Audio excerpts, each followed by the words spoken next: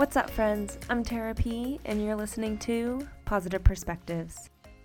Well, guys, I hope you're having a great week. It is the first week of April, and I feel like it's already been off to a really good start, at least here in Boise, Idaho. Even early this week, it's been really, really nice here, like in the 60s. The sun's out for most of the day, and I swear that just makes the biggest difference on my overall mood. And then also, I'm still really focusing on just trying to get back into my routine. Last week, I did really good about sticking to my fitness routine. And for those of you who don't know, this year I set a goal to run a 5K. Woo, I know, super crazy. But no, honestly, for me, that is because before that, I would almost pride myself in not being a runner. So I'm still focusing on running 3 days a week and just eating at home. And just like I said, just trying to get my routine back to normal because I have a feeling this is going to be our new normal for a bit. So I've just been working on kind of just accepting everything and just being okay with the uncertainty. And today I actually saw a Facebook post, and it's from Mellow Doodles.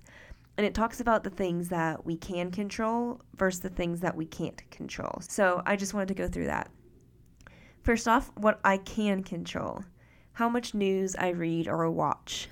And this one I definitely need the reminder for because I am someone that, regardless if something crazy is going on in the world, I always just have the news on in the background. Like it's just what I leave on all day long.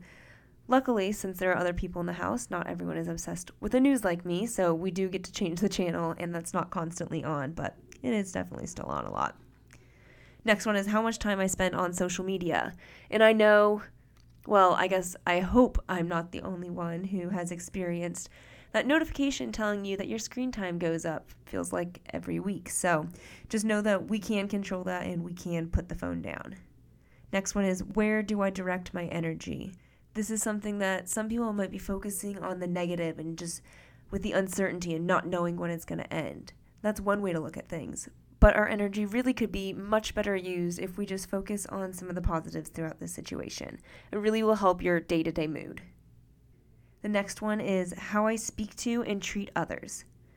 Through this time, guys, people are losing their jobs. They're stressed out about how they pay their bills. So some people might be a little more on edge. So the least we can do is just focus on what we can control and how we are treating our friends, families, neighbors, strangers, just everyone. Let's just focus on just treating everyone with a little bit more kindness during this time.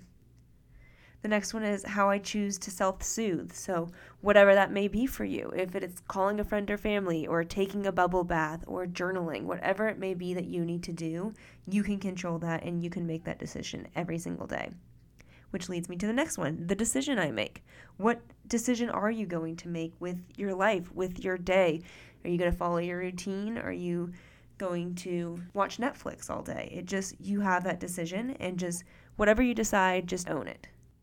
How I handle my own feelings. I know this is definitely a crazy time, guys, and it's okay to feel all the feels, but how you handle those and the decisions you make with those is a choice that's totally up to you. And then finally, how I look after myself. So what are you doing during this time to take care of yourself? Like I said, I'm really focusing on keeping up my fitness routine and then also really focusing on eating at home as much as possible. And then a shorter list, but things that you can't control. First one is how other people behave, such as like weird hoarding behaviors with toilet paper. How other people feel. Again, everyone is going through their own journey and everyone's able to feel the way they feel right now. No one has gone through this before. There's no manual that tells you how to feel. So just understand that we can control what we feel, but we can't control what others feel. Next one is others' thoughts or ideas. Whether that's an idea of how they cope with things, what's a smart decision for them, for their family, that's up to them. So let's leave those decisions up to them. And then finally, other people's decisions.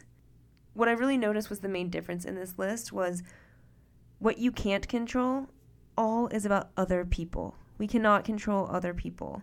But what you can control, that list all talked about I. Where I spend time on social media, where I direct my energy, how I handle my feelings. It's all related about I. So let's really just focus on what we can control this week and try and be as productive as possible with that. So I'm super excited about my guest this week because it just ties in so perfectly to this topic. And that's probably because he was the one that actually talked about this topic. My guest Chris this week talks about how he learned through his life and his experiences how to accept and be okay with uncertainty, and kind of what that looked like for him and how his experiences really helped to shape him into the person he is today. So again, super excited about this. Just love when people can come on and be so real and vulnerable. It just blows my mind. So please, you guys, sit back and enjoy this episode with Chris. All right, guys. So we have my friend Chris with me. How you doing, Chris? Doing good. Thanks for having me. Yeah, thank you so much for coming. I'm super excited about today's episode. Just to give people a little preview, we're going to dive into some mental health topics, and I just appreciate you just being so open and honest about this. So let's just get started. I just want to hear about kind of how you grew up and your mindset a little bit. Yeah, so I talked to Tara a little bit about this before the podcast started, and I kind of didn't feel like I had anything too exciting to share about my childhood because I felt like it was really positive. I think, when you start talking about like mental challenges and mental health, I think people typically think that like the childhood was like really challenging or they had lots of issues. But for the most part, like my childhood was really really great, really basic. I mean, nothing overly challenging. Yeah. I grew up Western Washington, small town called Longview. I've got an older sister and then a younger adopted sister. I'm right in the middle. Incredible parents, incredible raising of my childhood. Sports and hanging out with friends on the weekends and sleepovers and things like that. Yeah. Super close family, super close to this day, extremely supportive. So I, for the most part, really happy, really That's happy awesome. childhood. So would you say growing up that your mindset was pretty positive and optimistic, or?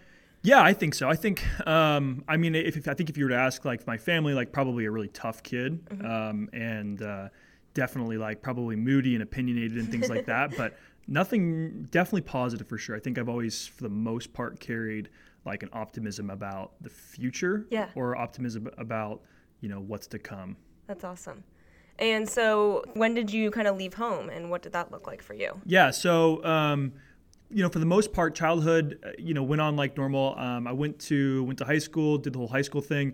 At 18, ended up moving out of Longview. Looked at a bunch of schools all over the western states, and really was attracted to Boise. Felt like Boise was awesome for the western kind of feel that it had, the super outdoor life, and then obviously the school, like first time being here, was totally enamored by Boise State and the environment. I felt like it was awesome. So yeah, I left home when I was 18, and again, like wasn't nervous about it. Had moved into college and loved the environment in the dorms and the experience. So really, like at that point, 0 to 18, like really smooth upbringing, real big hiccups. Nice.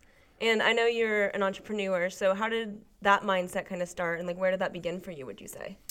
Yeah, so I think as a kid, a lot of people would always ask me like, what do you want to do when you grow up? And I think a big part of my childhood was the emphasis on saving money and taking care of yourself. And, from an early age, my parents were really impressed upon us the importance of, putting money away and those kinds of things. And for the most part, my parents live a very conservative life in the sense that, they've been very risk adverse to a lot of things. Mm-hmm. And so I think naturally, kind of rebelling against that a little bit, I've always had a little bit more interest in taking big risk for big reward. Yep.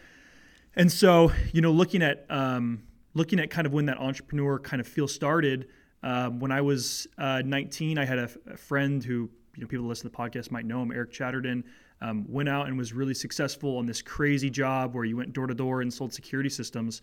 And, he came back in the summertime after our freshman year of college and had made a bunch of money and was like, hey, man, you should do this. And, my parents were super against it and I was super for it. And so that's kind of where it all started, was like this idea that as a young person, you could go out and separate yourself from everybody else at an early age, through doing this door to door. Yeah. Yeah.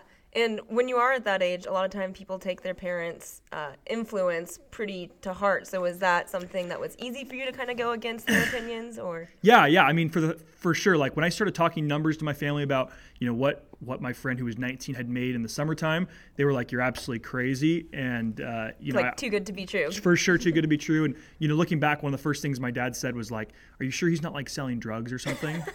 And so, and so that was for sure. They were like, against it in the very beginning. But I was so persistent and was like, hey, like this is what I'm going to do, and I'm going to make it successful. And really, my whole thing was, I want to do such a good job and do so well that my parents are like mind blown. Like, yeah. They're like, they come back and they're like, wow, I had no idea that was possible. So that was kind of like my mindset was. Kind of like shock the world, shock them, and be the outlier that they're impressed with or like, proud of type thing. And you did do that, correct? I did. It was really awesome. My first summer of sales, I made huge money, and it definitely wasn't an easy thing, but again, like it kind of matched my entire, what I wanted to do, which was for them to.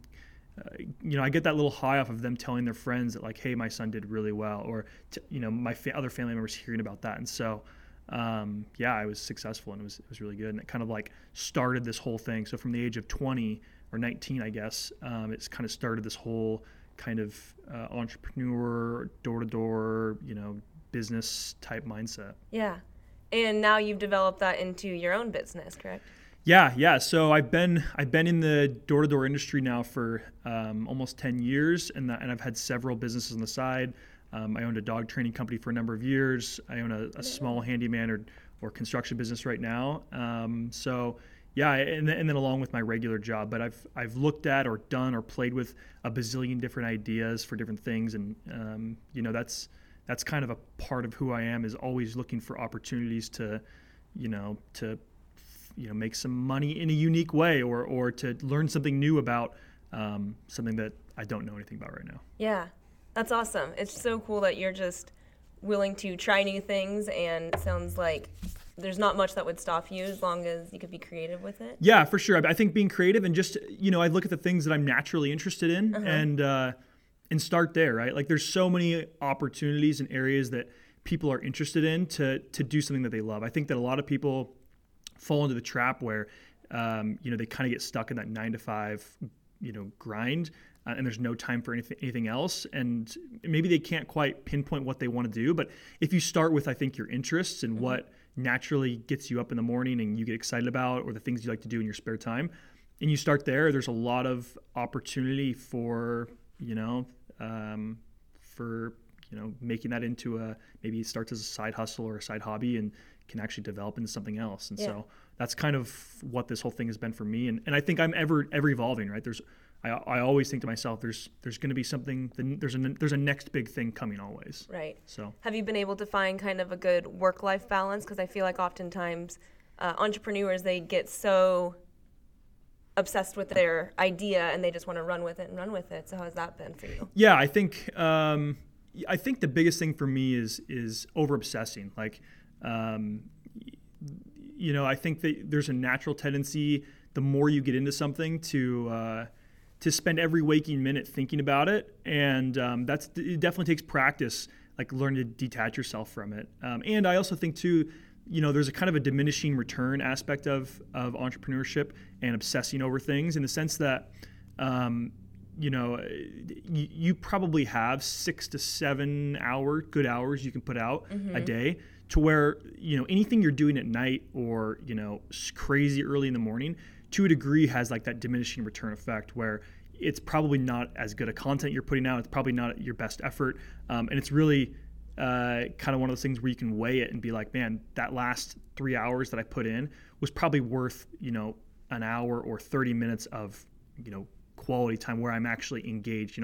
If I'd done that earlier in the day, or it's just not as time well spent. So yeah, I think that everybody has that tendency to do that if you're not aware of it. But the key with the whole thing is being aware of it, for sure. Yep. And was that something that you kind of learned through time, or did you kind of figure that, know that going into it? No, I mean, for sure, it's something you tend to learn. Like, And I think it takes having like significant others to like open that up to yourself a little bit. Having a significant other where they can see, or somebody that you're close with, where they can like actually look at kind of how you're living your day-to-day life and point out some things that, you know, in the moment are not visible to you, for sure is kind of the key. I mean, I don't think anybody goes in and is able to have the self-awareness to realize like where you know, maybe they're wasting their time or not spending as good as they could be. We all have our own blind spots, and for sure. That's why you need community and people to kind of help point that out to you. Yeah, for sure. Absolutely. Nice. Well, let's kind of switch gears and dive into the mental health side of things. Sure. So when was that kind of something that you realized was going to be a part of your life? Yeah. So, mental health. So 2016, I basically started working with the company that I'm with now in 2012, and had kind of like this I don't know the best way to say it, like a really incredible 4 years. Basically, kind of a climbing 4 years where I moved up the ladder extremely fast, like broken company records and had, you know, a ton of success. And really, like the best way to compare to, you know, the industry that I work in is it's kind of like a professional sport in the sense where I kind of came in as like a young athlete that performed at a really high level, really fast, and broke a lot of records. And so had a lot of like really positive energy and positive attention, and some really awesome moments those first 4 years. And so like 2016, it really like kind of hit me like a bolt of lightning. And that's the interesting thing about mental health is I think that most people tend to believe that it's kind of something that people, you know, experience at a young age, and they struggle as, you know, a teenager because they've got abusive parents, or because, you know, they've got these really hard things that they deal with, you know, way earlier in their life or whatever. But for me, it was the exact opposite. Like I can pinpoint the moment it started, like down to the exact minute, second when it happened. Yeah.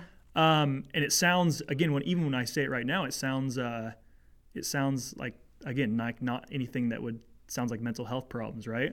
But yeah, literally for me, I was watching a TV show with my wife, and I had this thought come into my head, and it absolutely terrified me. It scared me like crazy, and it was literally watching a murder mystery show, and I had this crazy thought like that kind of overwhelmed me and gave me anxiety, and you know, that's like when it all started.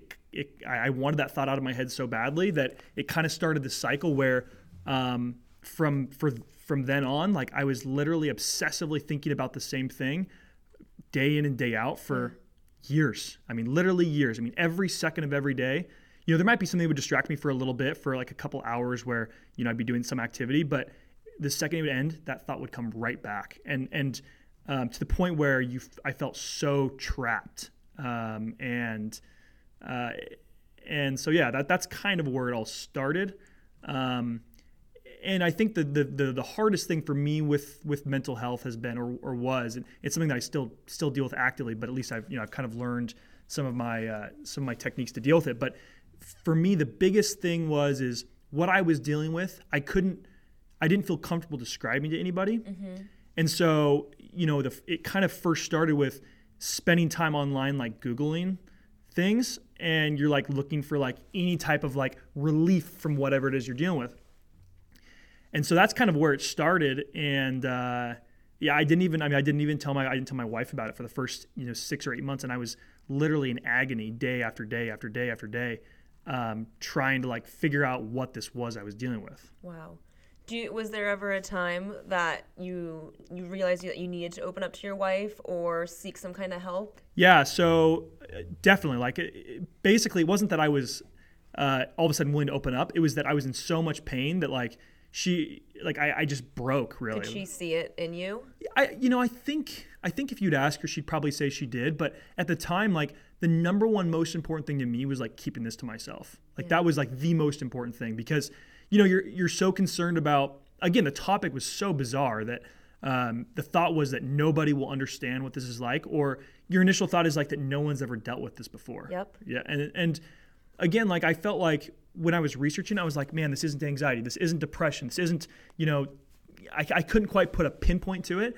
And that was so disheartening, because you feel like, again, you're like, man, if I can't even Google what this means, like, what does that even mean? Makes you just feel even more alone. Like no one on the internet's even right. feeling this way. Right, exactly. And it turns out I wasn't Googling the right stuff, but at the time when you're Googling, again, it feels like a combination between anxiety, depression, and some type of like obsessive thinking. Yeah. And so that's kind of where it all started. And those first 6 months were brutal because again, you don't know what to do, and again, you don't feel comfortable telling the person that's closest to your spouse. Yeah. So you're obviously not going to tell your family. It's definitely a lonely period. And for me, that didn't change until I was so beaten down that I just broke down. There's no other way to go, kind of. Yeah, for sure. So once you told your wife, how did that open things up for you and for you able to learn about what you were dealing with? So that's for sure the first step, but that's the first of many steps. Yep. I told her, and even at the time, I wasn't completely honest because I still didn't feel comfortable. I felt comfortable telling her that I was struggling, but not comfortable telling about like, what it was about necessarily. And so, I talked to her, and that gives like the initial sense of relief, like, okay, at least somebody knows like what I'm dealing with. But that doesn't take away like the obsessive thinking. And so for me, like, hugely beneficial that I know I now have somebody in my corner, and that relief lasts for a little bit, but it quickly goes away when like you're still struggling with the same stuff. Mm-hmm. Again, huge step in the process, like talking to somebody. That's step number one, but it's a step of one step of many. Yeah. And what was step number 2 in your journey of it all? Oh man. So step number 1 for sure, like talking with my wife, like kind of opening up about it. Step number 2, I mean, if I would just look at my own story, like my resistance to asking for help was for sure a handicap. Like I think that people can deal with things in a much quicker way and can get the help and the relief that they need, but the stubbornness and unwillingness to go reach out for sure was a barrier. And for me, I was so, again, I go back to the topic, I was so terrified that like I would go tell like a therapist, and they would think like, hey, we got to get this guy into a hospital, like we got ASAP. Like that was one of my biggest fears, is that I would tell somebody and they'd be like, hey, we need to quarantine this guy, we need to put this guy in like a mental hospital, right? Or I'm a big hunter, so like, we need to take all his guns, or I don't know, like all those thoughts are going through your head. Just think of the worst in that situation. Right, exactly. Anything that could go wrong. For sure. And step 1 was talking to my wife. Step 2 was probably for the first time going and seeing a therapist. And, for me, that was a step in the right direction. And again, there was like a little relief that was brought with that, but it was all temporary, right? Because even once you go to a therapist, for me, I was still not telling them what actually was going on or what I was actually feeling. I was kind of hoping that they would figure it out. But I was still holding a lot of things back because, again, there's that fear that like, what are they going to say to you, or what are they going to recommend, or, what are they going to put in like your file, right? I always thought like, right. Oh, you have this file that's going to go with you for the rest of your life, right? I had a lot of fear about that. So for those first probably 18 months, no, not that long, probably 18 months, I was extremely reluctant to be honest with really anybody. I went to a handful of therapists. I mean, I think I counted up before I came here to this podcast, probably 7 different therapists. Yeah. Because and you kind of start telling them more and more and more, and their like, again, some therapists are awesome, and some don't know the topics that well, or they're newer, and so you go through a lot of people like trying to figure out how much you're willing to share, how comfortable you are with them, and so that was probably step number 2. Yeah. Well, and finding the right therapist is like so important. You need to find someone that you can feel comfortable with and that you feel understands what you're going through. Yeah. So I've heard a lot of people, that is a process that it's not usually the first therapist you go to is the one that you stick with. Yeah. And their credentials, right? There's all different levels of like therapists. There's, the lowest level being someone that's got like their marriage counseling license, all the way up to like a PhD, right? And there's people that have worked in the field for 40 years, maybe, who use really traditional methods that maybe are a little outdated. And there's people that are kind of using the newest techniques. And so it's challenging because as somebody that was obsessing, with the topic, which I'll, reveal as OCD, obsessive compulsive disorder, with somebody that's dealing with that, a big part of what I struggle with is making sure that it's perfect, in the sense that, like, I don't want there to be any uncertainty about what I'm doing is not helpful, right? So Right. a lot of what I spent my time doing was like, once I found a therapist, was like, well, what are their credentials? How long have they been doing this? Do they even understand my topic? Do they even know what's going on? Right? So it's like that obsessive, like, concern that, obsessively being, nervous about not having certainty. Mm-hmm. That was a big part of the problem. And that was a big struggle for sure. Yeah. So were you able to find a good therapist that was able to help you truly open up and express all of what you were feeling? Yeah. So long story short, I moved. So I was in Idaho, had a really hard time, never really found anybody in Idaho. I moved to Utah for a year for work and lived in Utah. One of the hardest times for sure. Obviously, I wasn't with my friends here in Idaho nearly as much, but it was definitely a point where it ramped up in a big way, and I was dealing with a lot of these struggles. So finally, I ended up finding a OCD, obsessive compulsive disorder specialty clinic, basically, where I went in and I did an interview with kind of the director and told him kind of what I was dealing with, and he's like, oh yeah, 100% you're dealing with OCD, like that's exactly what this is. So that was a little bit that was enlightening for sure. Was that the first time that you had the confirmation that this is what it is? I think so. Yeah, I think so for sure. I mean, I had kind of pinpointed it to, like, that's what I was dealing with, was intrusive thoughts and mixed with kind of some obsessive compulsive tendencies. And so yeah, that was the first kind of like, okay, this is what it is. And that was good in a lot of ways, but tough in the other ways, because the first thing the guy said is, he's like, hey, I recommend a 6 to 9 week intensive partial hospitalization type care. Oh, wow. And I was like, okay, what does that mean? He's like, well, that means you're going to be here for between 6 and 8 hours a day for 6 to 9 weeks. And I was like, oh my gosh, like that like boggled my mind, right? First off, he used the word partial hospitalization, right, which terrified me. Yep. Because I'm like, man, there's what does that even mean? If you told somebody what that means, they're gonna again think you're like in a mental hospital. Yeah, and like you said, that was already one of your fears originally, was right, the hospitalization part. So for sure, that word was probably like very shocking. Yeah, triggering, right? That's like the word that people use in OCD or with anxiety, is like super triggering, where it takes you from maybe like a 3 to like a 10, where you're literally you're so uncomfortable. And so that's what he told me right away. So it's like, and then on top of that, it was something like, it's like $1,800 a week, something like that. Ooh. So insanely expensive. It's somewhere in the vicinity of like 8 to 10 grand is what it was going to cost. So I'm like, holy crap. Like this is on one side, on my public side, like visibly completely normal with no issues, but privately just like tearing myself apart. Yeah. So it's like, I was faced with kind of like some challenges. Like, well, number one, I got to tell like my work. How do I tell like people that think that visibly you're crushing life, that like literally I'm going to go to this clinic for the next 6 weeks? So that was a big challenge. And then number two, like, okay, I got to pay for this. That sucks.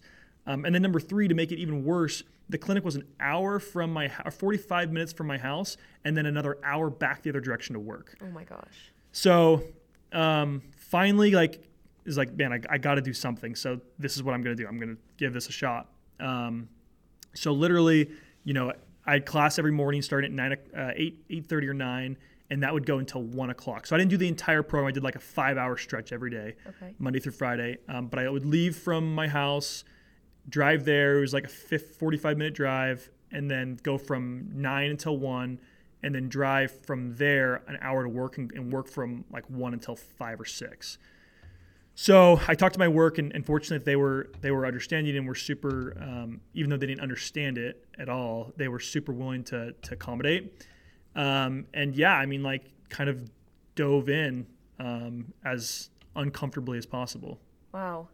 And through that program, were you able to learn like coping strategies, and how, like, what did it teach you while you were there? A bunch of things. I mean, the very first thing from day one, looking back, like I walked into this room and, I think that anybody that's in my industry, or any really guys in general, carry themselves, or at least the guys I spend time with, like they pride themselves on a lot of things. And I like walk into this clinic feeling like I'm a success in every avenue of life. I'm like physically normal. And you walk into this clinic and it feels like so different from any other group you've ever been with, right? There's people that are just struggling, and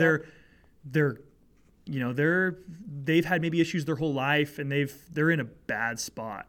And while I think I've got it really bad, there's people that have got it way, way, way worse. I mean, and so that was probably the biggest thing is, number one, I had to kind of learn to be extremely vulnerable, which is hard, right? Like when you walk into a class and you're sitting with a group of people that you've never met before, and you don't feel like you belong there, like you feel like you're strong as hell, and everybody around you feel like, I hate to use the word, like at this point in my life, this is what I was thinking, like weirdos. They are like weirdos compared to me. Yeah.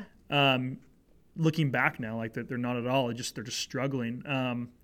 But yeah, you learn to be super vulnerable when somebody starts asking you questions in front of the group, and you want to be like the person that's like, quiet and not talk because you don't feel like you fit. It was insanely tough. So yeah, the very first thing was like learning to be vulnerable, learning to be open to talking about things and not so judgmental on yourself or not so concerned about what other people think. Yep. So that was a big part, is like, that was like step number one, was like, man, if I'm paying $1,800 a week to be here. So like going in there and just being quiet and sitting in the corner is not going to get you there. Yeah. Got to make the best out of it. Yeah. And be really like a champion of your own challenges. Because just because you paid the money and you went to the place that's supposed to help you, like, doesn't mean you're going to get better unless you're participating. Yeah, it's not just a magic pill that's like, okay, you paid, go away now. Exactly. And so for me, that was tough because I didn't want to do the work. Like, I just wanted to like be better and like get on with my life. And it felt like something had changed so dramatically from like the previous 25 years of my life to where I was at that point, that it seemed like a different person. And so, yeah, it was tough for sure. And are you thankful that you went through that program? Do you think it was beneficial to you in your journey? Yeah, it was, again, this whole thing is pieces, right? Like, that didn't solve it, right? That didn't fix it. But it gave me like another piece and connected me to the next part that like helped me move on. I met a therapist there who, basically how it worked is you'd spend the first like hour and a half as a group doing different exercises. Then you'd break off and you'd do what they call exposures. So in OCD, essentially the thing that people think, or the misconception is that it's people that are afraid of germs, or are wash their hands over and over again, or like turn the lights rituals on. Right, and that is a common one. That is there, but there's tons of different themes of OCD. So some of them are physical and some of them are mental. So I'd be in class and there'd be people that had severe problems with germs or concerned about germs. But there'd be a bazillion of other topics. There'd be, young kids there that were, so obsessed that they were doing things wrong to God, that God was judging them based on their activities. And so they were obsessing over whether God was okay with what they were doing. There was people there that, were, because Utah is such a religious state, that they were concerned that, this is going to sound crazy, but pedophilia. Like, they were concerned about that they would see a kid walking down the street and have a sexual thought about that kid, and they would just crucify themselves about it, right? And they would obsess all day long that's not what I want to see, that's not what I want to see, and it really is a painful thing. And you can see like why you would not want to tell somebody that, because that's their thought, right? And the last thing they want is those thoughts. But if you tell somebody that, they're going to think you're crazy, or you're a weirdo, or you're a child molester or whatever. There's people that had thoughts about all kinds of crazy things. Really, any thought that scared them to a degree that drove that anxiety level up. There's people in there about that struggling. Yeah. Business things. There's a guy in there that was a huge business guy, and his number one concern was that his business was going to go under, and he literally obsessed about it all day long. It could not get out of his head. So all different topics. And so once you completed that program, what was kind of your next step in your journey, would you say? Yeah. So the therapist that was there, he was a young guy. And one of my big issues in my previous 7 or 5 or 6 or however many therapists I'd been through at that point was I never wanted anybody young, because my idea was like, if you're young, you don't have the knowledge to deal with this or to help me.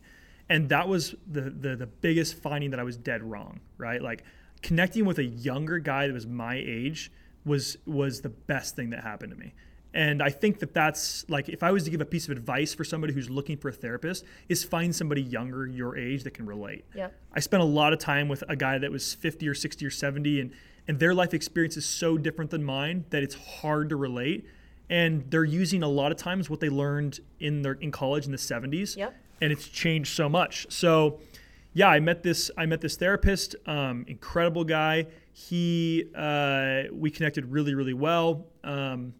He ended up, I completed the class, I completed all the courses, and things, I think I learned some skills, but I wouldn't say that was what really did it for me. I would say the big helper was spending, after that clinic was over, the therapist there, Taylor, he was like, hey, I'm going in working for a different company. If you want to stay my client, I'd love to have you. So anyway, I that finished, and I ended up going to him for a number of months after that. Nice. So. Awesome. And then where would you say you're at with your journey today? So, I think that it's a constant journey, right? It never ends, but I absolutely think that you can find relief to normalcy. Mm-hmm. And for me, I've definitely returned back to a lot more normalcy in my life. I think that'll always be a little bit a part of my life, but it's returned to a point where I'm comfortable talking about it. Like, I have no problem telling people exactly what I dealt with. I'm much less concerned about like what people think about me because of it.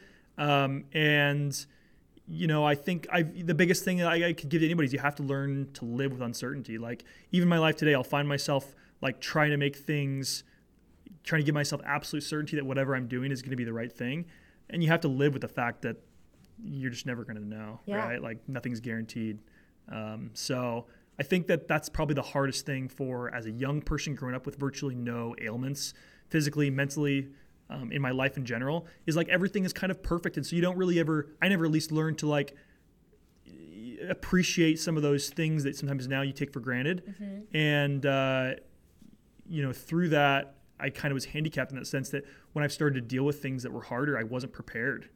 And so this was an extremely, extremely tough thing I had to deal with, or I've dealt with, and I was not prepared at all for it. Yeah. So do you still have intrusive thoughts, and how do you cope with that today? Yeah, no, for sure I do. I mean, I think everybody does. Like, when I say intrusive thoughts, everybody can probably relate. Like, when you're driving down the road, perfect example, you're driving down the road on a highway, and you randomly have that thought, like, what if I just drove the car off the cliff, right? Yep. Everybody's had that intrusive thought, right? That's what I had all the time, just on topics that made me really, really nervous or freaked me out. And so, I still do for sure. I think my ability to learn to recognize them for what they are, which is thoughts, that takes a long time. And as a person who has kind of had the mindset that I'll push through anything, that actually handicapped me in a sense because I was fighting it so hard. I was doing anything I could to fight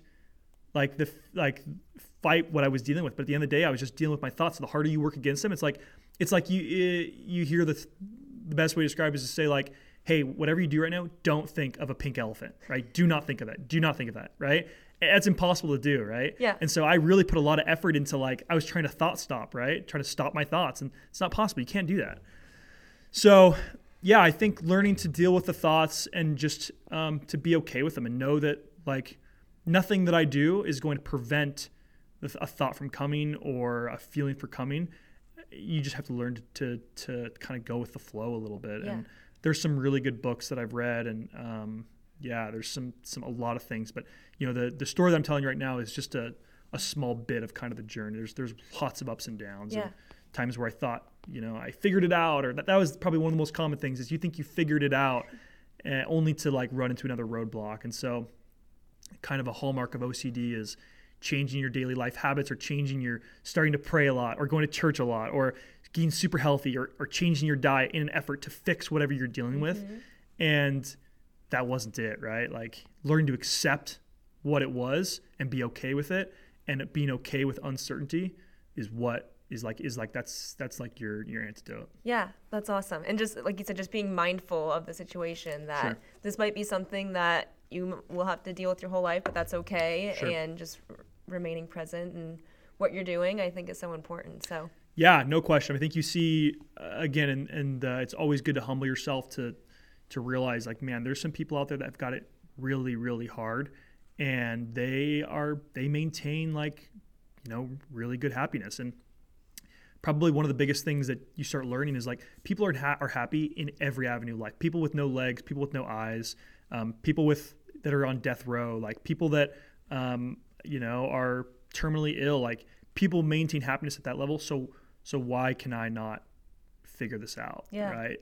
So yeah, I think happiness is for sure one of those things where people try to chase it, but it's really kind of the absence of chasing that kind of brings you happiness. Yeah. Well, Chris, thank you so much for just opening up. Like we talked about, I just think it's so important to have these types of conversations because everyone goes through their own journeys and their own stories that you don't know about it until you open up about these topics. Sure. People they look at people's Instagrams or think that they know someone's story without really diving in deep. And the way that we're only going to learn and find out about others and relate to people is by opening up. So just thank you so much for being open and vulnerable about this topic. Yeah, absolutely. So just to wrap up a little bit, we're just going to move on to the countdown question game. The 4, 3, 2, 1, just give you a few questions. So we'll start with the fast 4. Would you pick more money or more time? More time. I think that initially 100% I would choose more money, but more time for sure. Now, I think once you get to that point is when exciting things can happen in life, is like when you choose more time. Yeah, that's awesome. Are you a music or a podcast kind of guy? Podcast for sure. Nice. Morning or evening person? Morning. Yep. And then pancakes or waffles? Let's go with both. Not picky. Same. The thoughtful 3. Do you have a life motto or a quote that you live by? Yes, 2. Giving up what you want now for what you want most. So that's kind of the idea of, like, sacrificing what's right in front of you for the end goal. I think that's huge. I think that most people lose their way because of consistency in life, and consistency for sure is giving up when there's something sexy right in front of your face. Yep. So that's the first one. Second one is once your mind expands, it can't return to its original dimensions. Ooh. I love that one because it talks about it kind of focuses on the idea of thinking bigger. And for myself, like, now that I know all the things that I've been through, I can't go back to what I was in the mental health space. Like, things could always slip, right? But my knowledge and my understanding of kind of my mental health journey will, I'll never start at square one again. Like, I'll have my resources in place. Yeah. So yeah, I like that one a lot. That's awesome. If you can meet one person, dead or alive, who would it be? Dead or alive? I'm going to go with, I enjoy history a lot. I'm going to go with Abraham Lincoln. Nice. And then what was the last time you were outside of your comfort zone? Oh man, I think if you're doing things right, you're constantly putting yourself outside your comfort zone. Yep. I think that, as I'm sitting here, like, anytime I talk about, these types of topics, like, it's never gonna be comfortable. So I would say right now, but really, like, on a daily basis, I'm trying to do something that makes me uncomfortable. That's awesome. I love that.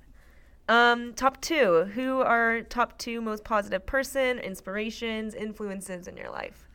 I would for sure say my family. That's a lot of people, obviously, but I would group my entire family. They're extremely dedicated, consistent, hardworking, and value-driven people. Yep. So I would say that for sure. I'd probably leave it at that. Probably family, and then there's coworkers that I have that are, incredibly talented people, and they're positive amongst,